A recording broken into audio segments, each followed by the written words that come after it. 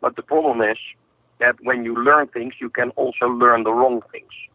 And we will still need human controls on certain levels before we are going to be there.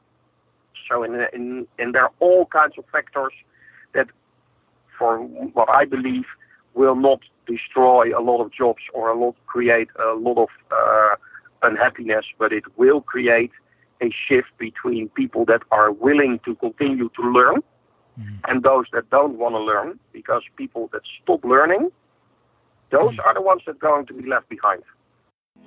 Welcome to the Kingsley Grant Show, the podcast dedicated to helping you become the leader everyone loves and wants to follow. Kingsley believes his leadership paradigm, emotelligence, the art of succeeding where others failed, is the key to achieving this status. On this show, Kingsley guides you through the uncharted waters of emotional intelligence and leadership essentials, with the guarantee that upon exit, you will become more skilled in relationship management, decision-making, and job performance. Now here's your host, your coach, and your Sherpa, Kingsley Grant. Here we go. This is your boy, Kingsley Grant, sitting behind the Jamaican microphone, bringing you yet another show. And it is from the show that's been voted number 3 on the top 15 podcasts on emotional intelligence by FeedSpot. And so I am excited that you are listening to one of the top shows right now. And I'm in the command center of the Emotelligent Leadership Institute, where I'm going to dig into the vault and get today's show so that what you've come for, you will have. So let me reach in right here and get today's show. There it is. I got it. And put it down right here. And now we can dive into today's show. And today's show is going to be a very special show. You may have heard me mention this before, because every show is a special show. It's unique, it's action-packed, it's value-rich, and especially when I have a guest on, I am really just beside myself whenever I think of the content that you will be hearing in a few seconds.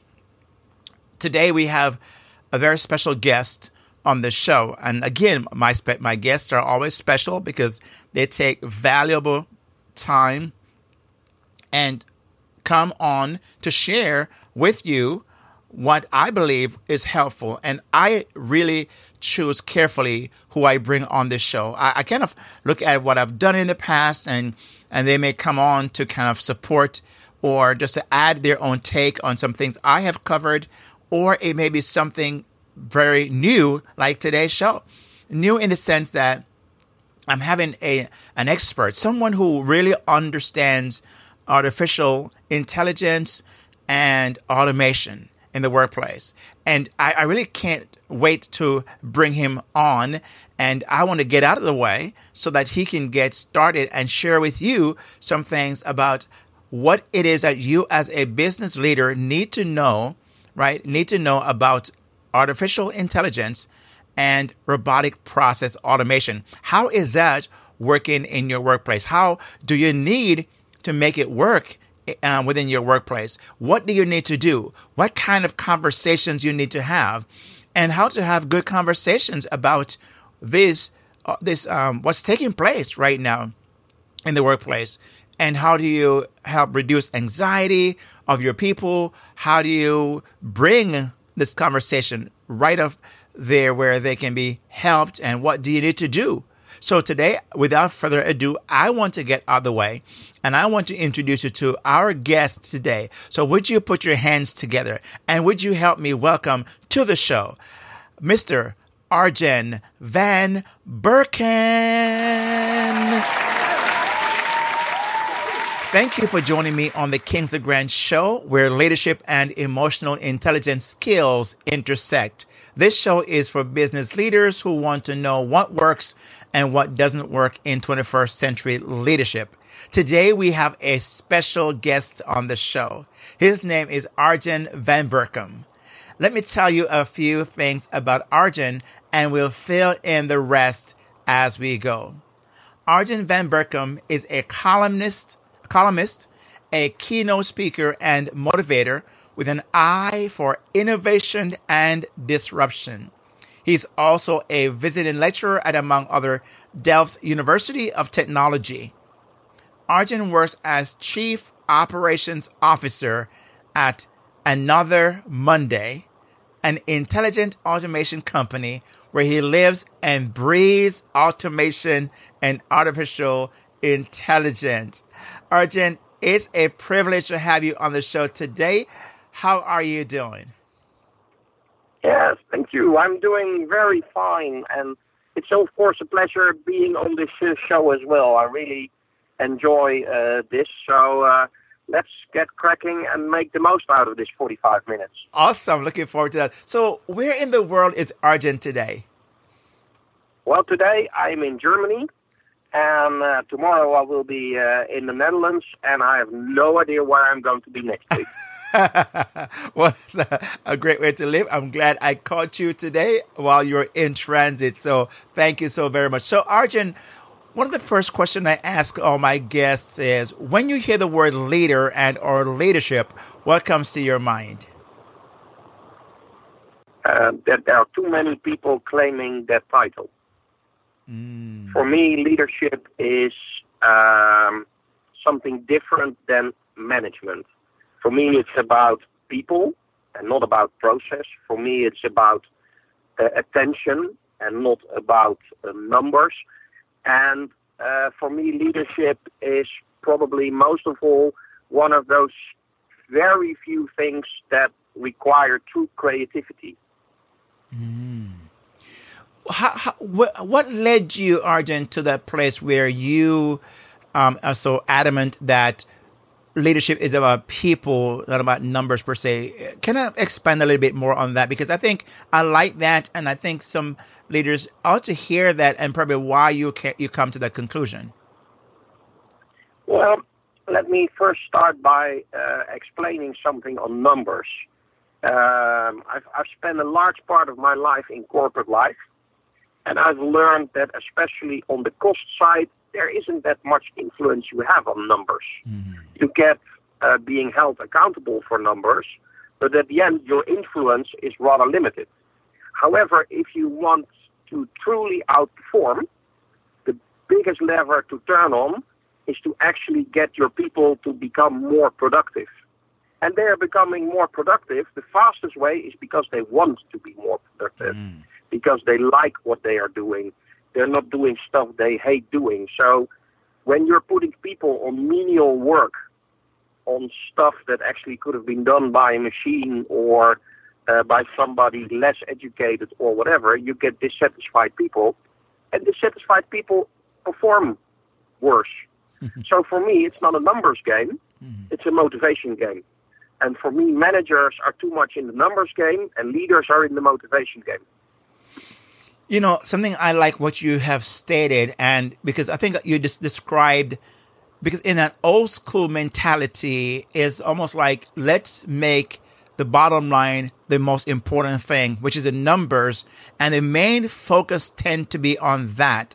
And, you know, that sounds to me like where you describe it as an old school leader's approach to basically leadership, which it doesn't sound like that leadership does work, especially in the days of automation and robots and so on. Is it? Am I correct?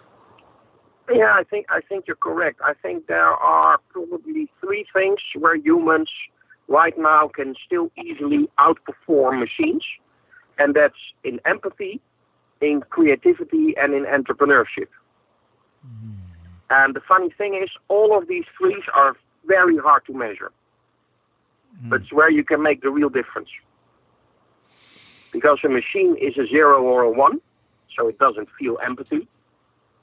If you look at it from that perspective, if you look at creativity, an artificial intelligence can make the second Van Gogh, but it will never make the first Van Gogh. And if you talk about entrepreneurship, And when a machine is taking a risk, it's taking a calculated risk. And we all know that humans take risks and odds that are never the best odds, but then they still succeed. So that means that the 0.1% chance, which computer will never take, is something a human can take and be tremendously successful and create something truly fabulous. You know, I really like that because it's very rare do we have that kind of explanation given, especially in the days, in our, today's world where the emphasis and the concern is placed on, machine and taking away the people out of the equation. But what I'm hearing you're saying is that is not really the well, let me ask you, when you hear that and people concerned so much about that, what's your take on that? Well, I would like to bring one of my largest clients. They have automated over 3,000 FTEs together with us in the space of like 2 years' time.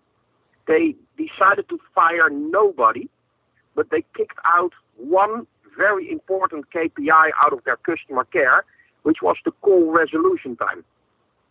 So in the old ways, customer service agents needed to wrap up the call as quickly as possible because that was part of their KPI. But by taking out work and making their work much more efficient, we could kill the KPI call resolution time. And in that sense, they started steering on Net Promoter Score.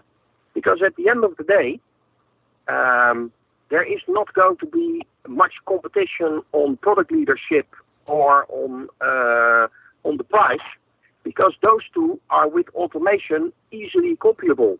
However, there is a significant benefit to be realized for having a customer intimate strategy. And if you free up resources, you can actually run a very successful customer intimacy strategy. I really like that because I think that kind of answers and segue into the thought process of people worried about that the jobs will be taken away. And I think I read one of which I really love enjoying. I enjoy, by the way, your tweets, and I follow you there, and I, of course, retweet some of those, and I really dig into some of those articles. So I appreciate it. Thank you so much for, the educational process that I'm getting through your lens. So thank you. But I think one of the things I read once in one of your tweets, an article you had tweeted, was about how the concern is that automation, AI, and so on will take away about 1.8 million jobs. But then the reverse side was it will create 2.3 million jobs. And so I'm wondering, how is that possible? Because people don't, people are not having that conversation, especially human resources with their people, to kind of steady and calm their nerves. I mean, I'm not hearing that conversation taking place. The interesting thing is that most people look at automation as just one part of the total economic mix. But there are two other vital trends that are actually driving labor right now. The first one is the fact that everywhere we have aging populations, and aging populations require, even if you automate, a much higher amount of people actually helping the elderly. So there's going to be growth in that sector as well, because of increasing welfare and also because of increasing age levels. The other one is that we see that the leisure business is growing extremely rapidly because people have more spare time and they need to spend it somewhere. So the hospitality business is actually exploding all over the place. Now, the other thing is that if you do automation, it means that certain elements and certain processes which are currently not being served, or even products that are not there, are coming into place. So the sheer number of potential products is rising, which will require product owners, which will require marketing, which will require customer care.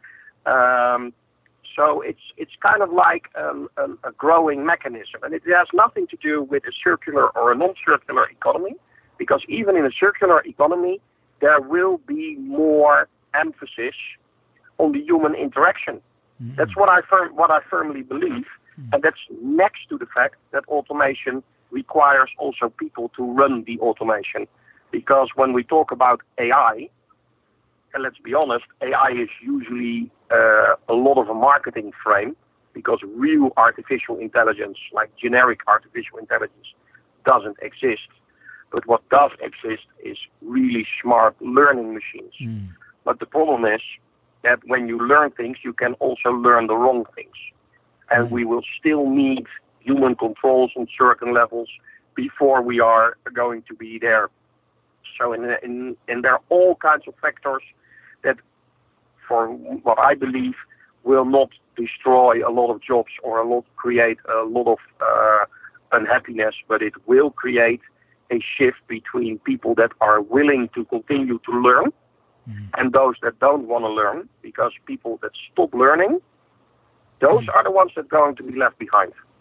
You know, my mind is just spinning right here because I saw something that really you helped me when I was reading this article about you had posted on Twitter that helped me to kind of get a picture, an understanding of this age we're living in. And I think it was about, you know, when there was at one time when we had all the, you know, the typewriter and all this paper and the writing and pen and so on. And when that was when people were transitioning from that to a little more automated process, there was an outcry. How are we going to do X, Y, Z? And how are we going to manage? And, you know, these things are taking away our jobs. But then everything kind of realized it did not. It created more opportunities. When I read that, I'm thinking, yeah, it's like that, because anything new been injected and interrupting what we know. So, you know, it's normal for us. It becomes kind of scary. And I think people are reacting around what they just don't know. And what we don't know fears us, causes fear for us. But that's something we see in all elements. If we look at the current political time frame, a lot is being driven by fear. A lot is being driven by misinformation. And that's one of the issues we have to deal with. The ethical side of leadership, and that's something I didn't mention in my intro, but it's you kind of almost have a moral responsibility as well, and it's not moral in the capital letters written, but it's about having your own internal moral compass and have a look at it once in a while. And it's vital for our society to develop further, because it's become so small. Everything that's done today in China will also be known today in Europe and vice versa. So that means that in such a small world, we will definitely need much more people that have the moral and ethical norms to actually make sure that we as a society don't go, let's call it, morally bankrupt. You know, and that is what a machine doesn't have, that moral compass, because no matter what it is, it's still a machine, as you said, that can also get bad information. So, Arjen, here's what I hear often, and you know, when I talk to people, especially leaders who see this becoming, you know, they don't understand as much, and their people are kind of less in the dark when they see they're bringing in, for example, the robotic process automation, which I think you talk about a little bit more than. By the way, let me just ask this question for the listener. When you mentioned about, you know, RPA, which is robotic process automation, versus AI, what's the difference between those two things? Because I think our listener will hear or experience that and may not know the difference. So can I ask you to kind of explain that briefly, and then I ask my other question? Yeah, I will answer the difference. Robotic process automation is kind of like mimicking human behavior on a desktop and a screen with a mouse and a keyboard. So actually, it's kind of like a massive use of scripts. Artificial intelligence is much more about looking what people do and then have the machine decide on next time event X happens, it should take action Y. So AI in that sense, or machine learning, which is, I think, a better phrase, is much more technology advanced than RPA. RPA is not a new technology. I mean, the 25 or 30 years ago when I was studying at the university, we already built scripts. It's now entering, however, a maturity phase where it becomes easy to manage large amount of scripts. But there's a significant difference between running scripts and doing something with machine learning or artificial intelligence. And in the case of even the machine learning, Arjen, I want to ask, because I was asked, and I kind of spoke briefly on this, of course, with my brief amount of knowledge, where that even in the automation process or even the AI process, is it possible that those machines will be able to multitask, or are they programmed to pretty much do a single task at a time? No, if you, for instance, look at our technology, we have created it in such a way that a robot can do process 1, and then after that do process number 2, and then do process number 20,342. They can be different processes, they can be different stuff. It's no longer needed that one computer is actually one robot. You should say that a computer has become kind of like an FTE, and sometimes they do job A, and sometimes they do job B, and sometimes they do job C. It's not relevant to have one machine just do one thing. Okay, thank you for clearing that up for me. So my follow-up question I was going to say earlier, you made a statement that automation will simply act as a supporter and integrator. And when I was looking at that, I'm thinking, okay, I can understand the supporter part, but how is that for a leader who's listening? Well, what might be a comforting aspect of automation and, machinery and so on, when your statement is automation will simply act? How could he or she use that to create a conversation to somehow stabilize their workforce, their people? Yeah, well, there was another question in your previous question, which we didn't answer, that I would like to address first. Please. It's about how leaders should think about automation and the way things are moving. Yes. And the code word in answering actually your last question and that question from the question before is called diversity. And it's not diversity as in gender or ethnicity or sexual orientation. The biggest diversity gap that leaders should use today is that of age. The current generation coming from universities or having a technology experience are so totally different in their tech savviness, and they think in such a different way than, let's say, old school leaders, which are currently the ones holding most of the executive positions, that one of the biggest issues is that it's simply too difficult to understand. And therefore you need, one, have this diversity solved. So get as quickly as possible some young people that are extremely automation savvy into higher ranking positions. The second thing is that there is a difference between digital transformation and digital transformation. Let me explain that. There are those out there that say, well, we are doing it in a certain way, a process, and now we are going to automate that process. For me, that is kind of like doing what you always did, but doing it a bit better. Now, the real interesting part is, how can you actually become a true digital company, which might mean you might be doing things not at all anymore, but in a totally different way. And then the third horizon above that is maybe we should not be doing what we do today anyhow, but do something completely different. And you see that actually the first part, digitizing what we are already doing, is what a lot of organizations are doing, but then in that case they're not harvesting the true benefits of what automation can bring you. So you need to jump to this second and this third horizon. And leaders need to be aware that the pitfall of the ROI is in focusing on getting revenues fast, which is, of course, okay, but it's not value creation.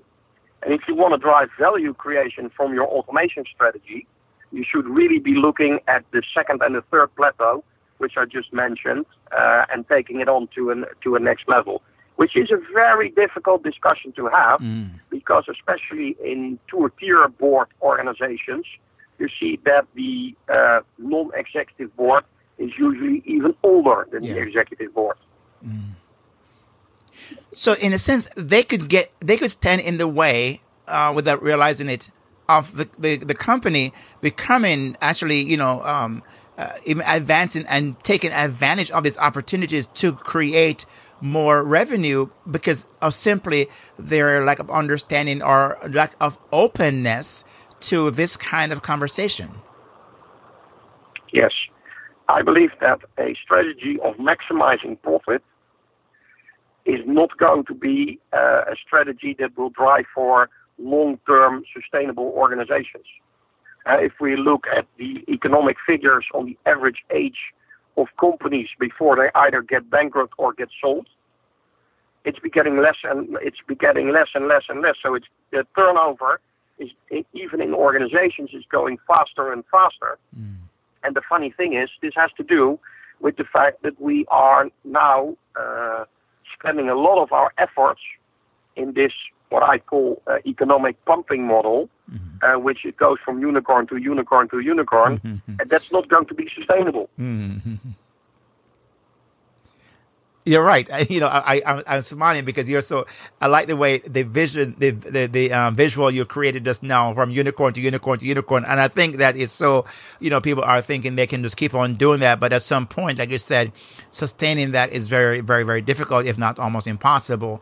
So here, my question that came out of what you were describing, Arjen, which I'm so thankful that you're actually kind of breaking this down for us to understand, and for, I'm asking some of those questions myself because I want to better understand when I talk to leaders who truly want to see growth and not even sure what direction to take. And one of the things you talk about, because this is a very heavy conversation to have, or it may just be that the person doesn't understand and so they just don't bring it up. But you also mentioned that this is organizations should deal with these questions much more actively. How would you suggest they bring this up within their company and not create more anxiety or, that may already exist in this whole space? Well, I believe that honesty is one of the big words here. If I look at large clients of mine, those that are successful are actually the ones that involve the employees from day zero. Not from day one, but from day zero. And what I mean with that is that once you start thinking about automation, robotics, AI, or whatever, don't do it hidden somewhere, because people know you're doing it anyway. Be very transparent about it, and involve your employees. Because what I see right now at one of my larger customers is actually the employees are bringing the suggestions on we should automate this and this process. And the funny thing is, employees know way better than any kind of data scientist will tell you which process to automate, because they are the ones experiencing it every day. And if we take a step back and go to the old Lean Six Sigma model, where we did the brown paper sessions and then asked people what should we change first, it's not that different from that. If you go to people and say, what are the two things you will never tell about our organization at any birthday, and they tell you that, you automatically know which two processes you need to attack first. It's as simple as that. I love that. If you do good exit interviews, people will tell you, if they're honest, why they are leaving. Yes, sometimes it's for the money, but a lot of the times it's because they get a cooler job somewhere else. Learn from it. I think that's a very important point you're making. And I think what I like what you said, Arjen, is that, sometimes the anxiety is probably more the leaders than the employees, because some of them are very tech savvy, very up to date, and they have an idea and probably wondering, why is it that we're not having this conversation?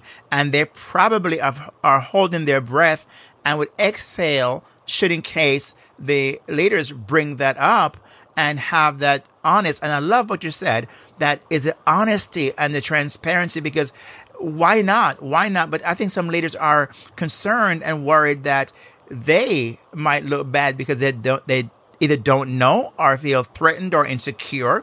But sometimes is that micromanaging. They want to be in control. And I'm wondering if you come across that as part of the possible reason why they don't necessarily even pursue this conversation.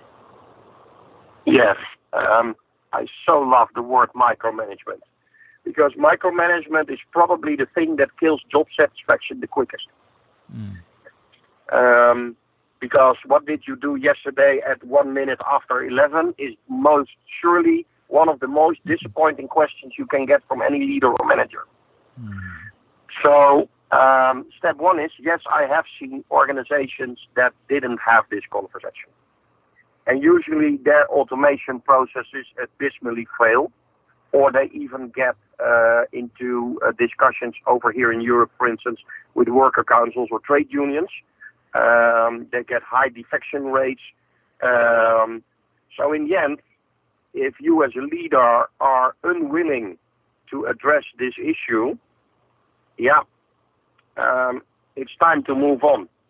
Because people are not stupid. They read the papers. They see all this stuff on internet. There's lots of documentaries about it. They will know what is happening. They will also know that if they work at an organization which is in competition and they are not putting any effort in this field, they know that they're going to be out of a job because the company is going to be broke. So if people want a future, and you as a leader feel a responsibility for that future within your organization, start talking about it. And the best way of approaching this is by actually starting to have the conversations on the shop floor. So that means that, and that's another thing I think leaders do, is get out of your corner office and be between people and have an open conversation on stuff. And the funny thing is, once you as a leader say, I have no idea what automation is going to bring us, but we know one thing for sure, if we're not going to do something, we will not survive. So let's start trying to do stuff, learn things, fail abysmally sometimes. We'll create a culture where people will be putting their feet forward to actually drive this change. And as I always say, any automation project is in effect almost always also a culture project. I mean, how so? Because, let me give you an example. A lot of organizations think they have performance management, but at the end of the day, actually, their performance management is not up to par. And the things they are measuring are not the things that will add the most value. So if you start doing automation, and you start doing it smartly, you start to talk about different elements. As I said before, this large client of ours, they used to only talk about costs. And their whole focus was in the organization, let's do everything we do as cheaply as possible. Right now, everything in their organization are about, are our clients happy? Which is a totally different performance metrics. And that's a change of culture. It's a change in where you actually ask people what could be improved. And you actually listen to them. And you spend much more time on opening up of that. But it's a very, very difficult journey. And it requires a lot of vulnerabilities, and it requires the ability to make a lot of mistakes along the way. And every time you get hit, you fall down and you stand up again. and you celebrate the fact that you stood up again, and then go for the next hit. And there will be a moment when you find the the pot of gold, and then you can all celebrate together again. But if you don't embrace this culture of learn quickly, fail fast, learn again, fail again, and continue to grow and learn, then you're not going to get there. And let's be honest, how many organizations truly have a budget in there for learning, like continuous learning? I don't find that many of them. You know, you're touching on some very good points. I mean, I really just I appreciate the very direct and very clear way that you are talking about this, Arjen, because I can hear a leader out there thinking to him or herself right now that possibly, in a sense, what you've just said, kind of, if they really subscribe and embrace that, they really could be a leader that their employees look up to and we want to follow because, number one, they're showing their vulnerability. You know, my most recent book I wrote called The Emo-Intelligent Leader, Succeed Where Others Failed. And I think this really captures this so well, that a leader who's willing to show a vulnerability, is willing to be honest, willing to even say, hey, let's learn this together. We just don't know yet, but let's learn this together, is more apt to have their best people stay with them, but also would probably encourage your underperformers to want to step up their game. And at the end result is a win-win for everyone. Exactly. You're spot on. You're spot on. And I know for our time here, Arjen, I want to ask this question because I think this has been one of those big ones that I think I hear so many times, and people kind of shoot down. Well, not people, but some people shoot down sometimes, and especially some leaders. You know, I'm giving a talk that's coming up this next couple of days from this recording, and the leaders that I'm talking to are saying, okay, things are working so well, but I'm thinking, I said, it could work better. My argument, it could work better. And the angle from which I'm coming is the more people skills where emotional intelligence, and you mentioned about empathy, have a chance to even take them from beyond where they are to where they could be. Is that what you were kind of leaning towards when you say that the machines do not have that, but the people have that, and they can develop that, which will help leaders to become better at what they do? Yes, but it starts with the willingness to open yourself up to that. If you look at the classical, let's call it business MBA type programs, there's a lot of emphasis on things like cost calculating, discount cash flows, and you know what. But those are things that are only there on the monetary side. Now, if you look at people, do they really get motivated by money? Yes, a group definitely. Is that the largest group? No. Do you only want people in there that actually do things for their bonus? Well, probably not. You want intrinsic motivation and not extrinsic motivation. So if you want intrinsically motivated people, you should start by intrinsically motivating them, which means real attention. And attention is not a CEO having a video blog every once in a while. That's not attention. Attention is, you're laughing, but you know exactly what I mean. Yeah, I do. Window dressing out there. There's so much window dressing out there. We've read a book. We need to be empathic. Let's do a video blog. No. What's really empathic is go to the shop floor. Talk to people. Really talk to people. Have your secretary find out who in the company is in a shitty or lousy situation and help them win and help them. Because that's what you as a leader can do. You have the power to actually help people, which is a totally different power than putting fear into people. And micromanagement, and this might sound like a Yoda, micromanagement drives fear. Yeah. The more you control people, the less they will think, the less they will be open for suggestions or bringing suggestions. And that's why I so believe in the Agile framework, because Agile is not about total freedom, do whatever you like. No, Agile is about, I trust you to do your utmost to perform and to openly report on your performance. Wow. I mean, Arjen, we could talk all day. I mean, you are really hitting some very, very, just a very hot buttons that I think that those who are listening possibly have not heard in a context like this. And I'm appreciative of the fact that you're talking about things that will help people, even in the age of, AI and RPAs and all those, still succeed and find a way to, go back to the company you described earlier, one of your clients that have, fired nobody, but found a way to become productive and successful. I think that is really a great case study to show that it does work and you can do this as well. So as we're coming down towards our end here, Arjen, I wanted to find out about what are some things you're working on that our audience may want to kind of tap into, and also where's the best place for them to follow. I mean, I know I follow you on Twitter a lot, and I don't know where's the best place for them to so it's two questions in one. What are you working on that you might want our audience to know about? And what's the best place to connect with you? Well, the one thing I'm currently talking and thinking about has to do with how do we really manage large ecosystems?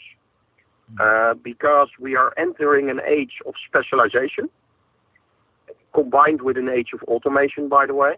And that means that every company will start to have larger and larger and larger ecosystems of all kinds of suppliers that are doing stuff. So I'm currently working on how can you really manage these large and complex ecosystems. That's one. That's the thing I'm currently working on from a more academic perspective. On a more business perspective, I'm currently working with a very large company in the automotive business, let's call it like that, to actually see if we can use automation to bring communication between vehicles to another level.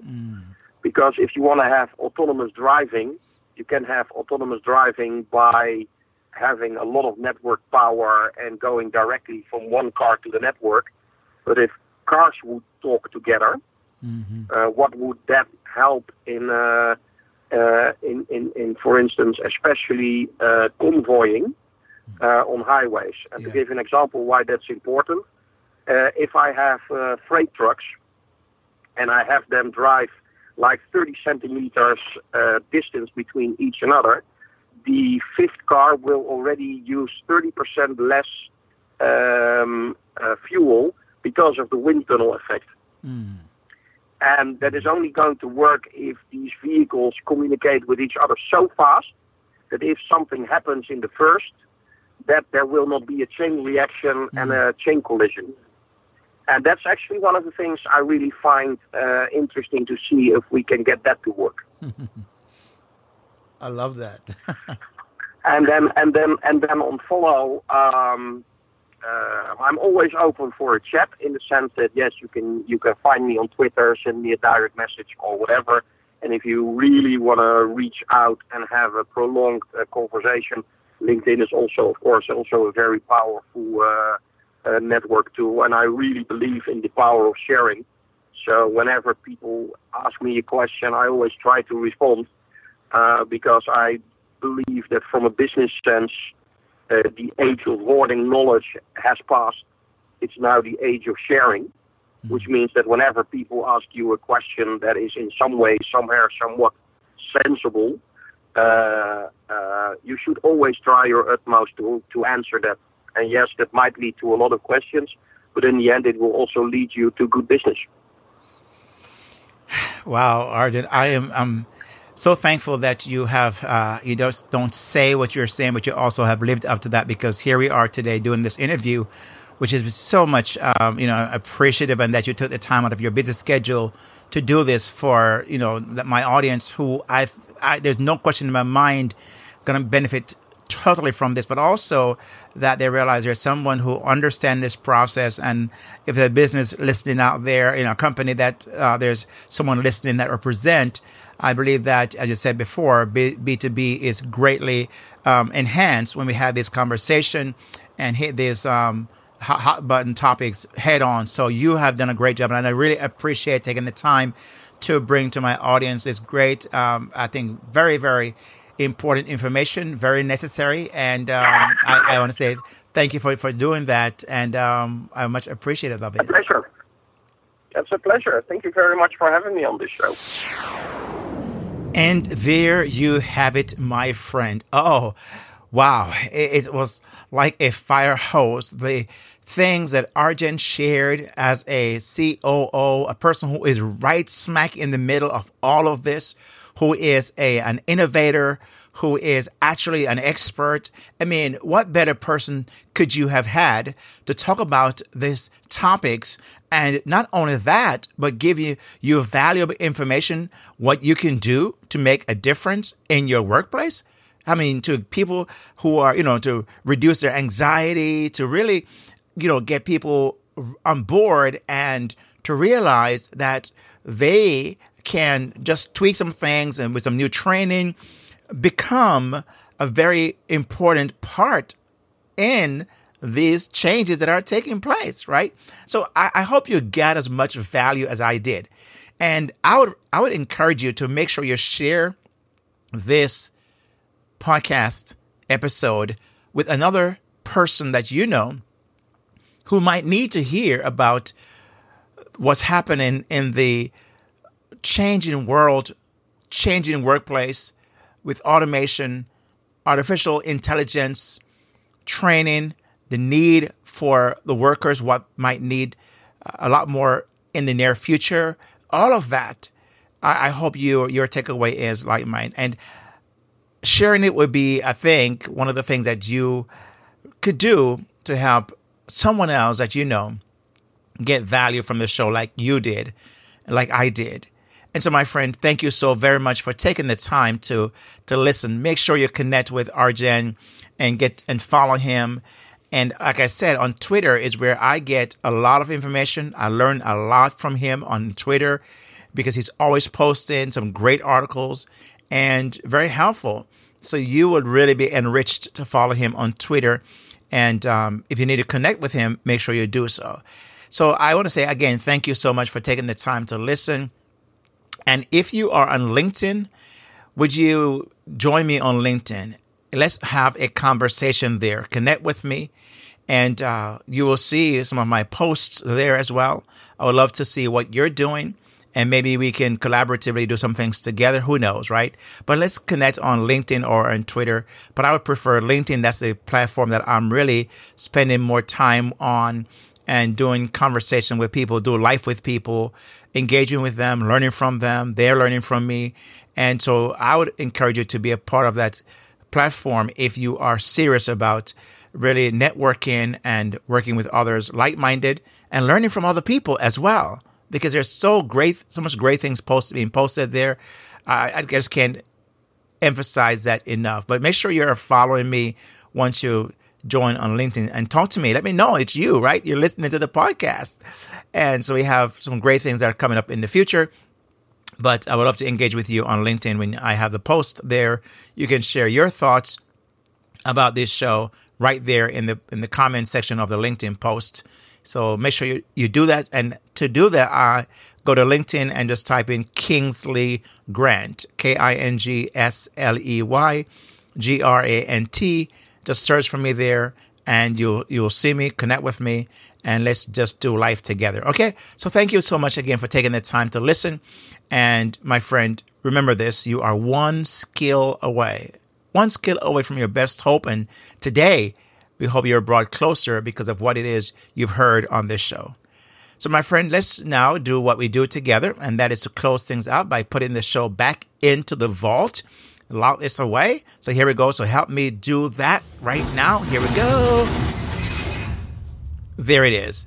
Now that this show is put away in the vault, I can safely exit the command center of the Intelligent Leadership Institute and rejoin with those in the world, so to speak, right? I love to say it that way. But anyway, it's just great to put aside this show and lock it away. And now let's move on. So with that said, my friend, you know the drill. If you've been around for some time, you know the drill. With that said, peace out, God bless, and I'll see you on the flip side. Yeah.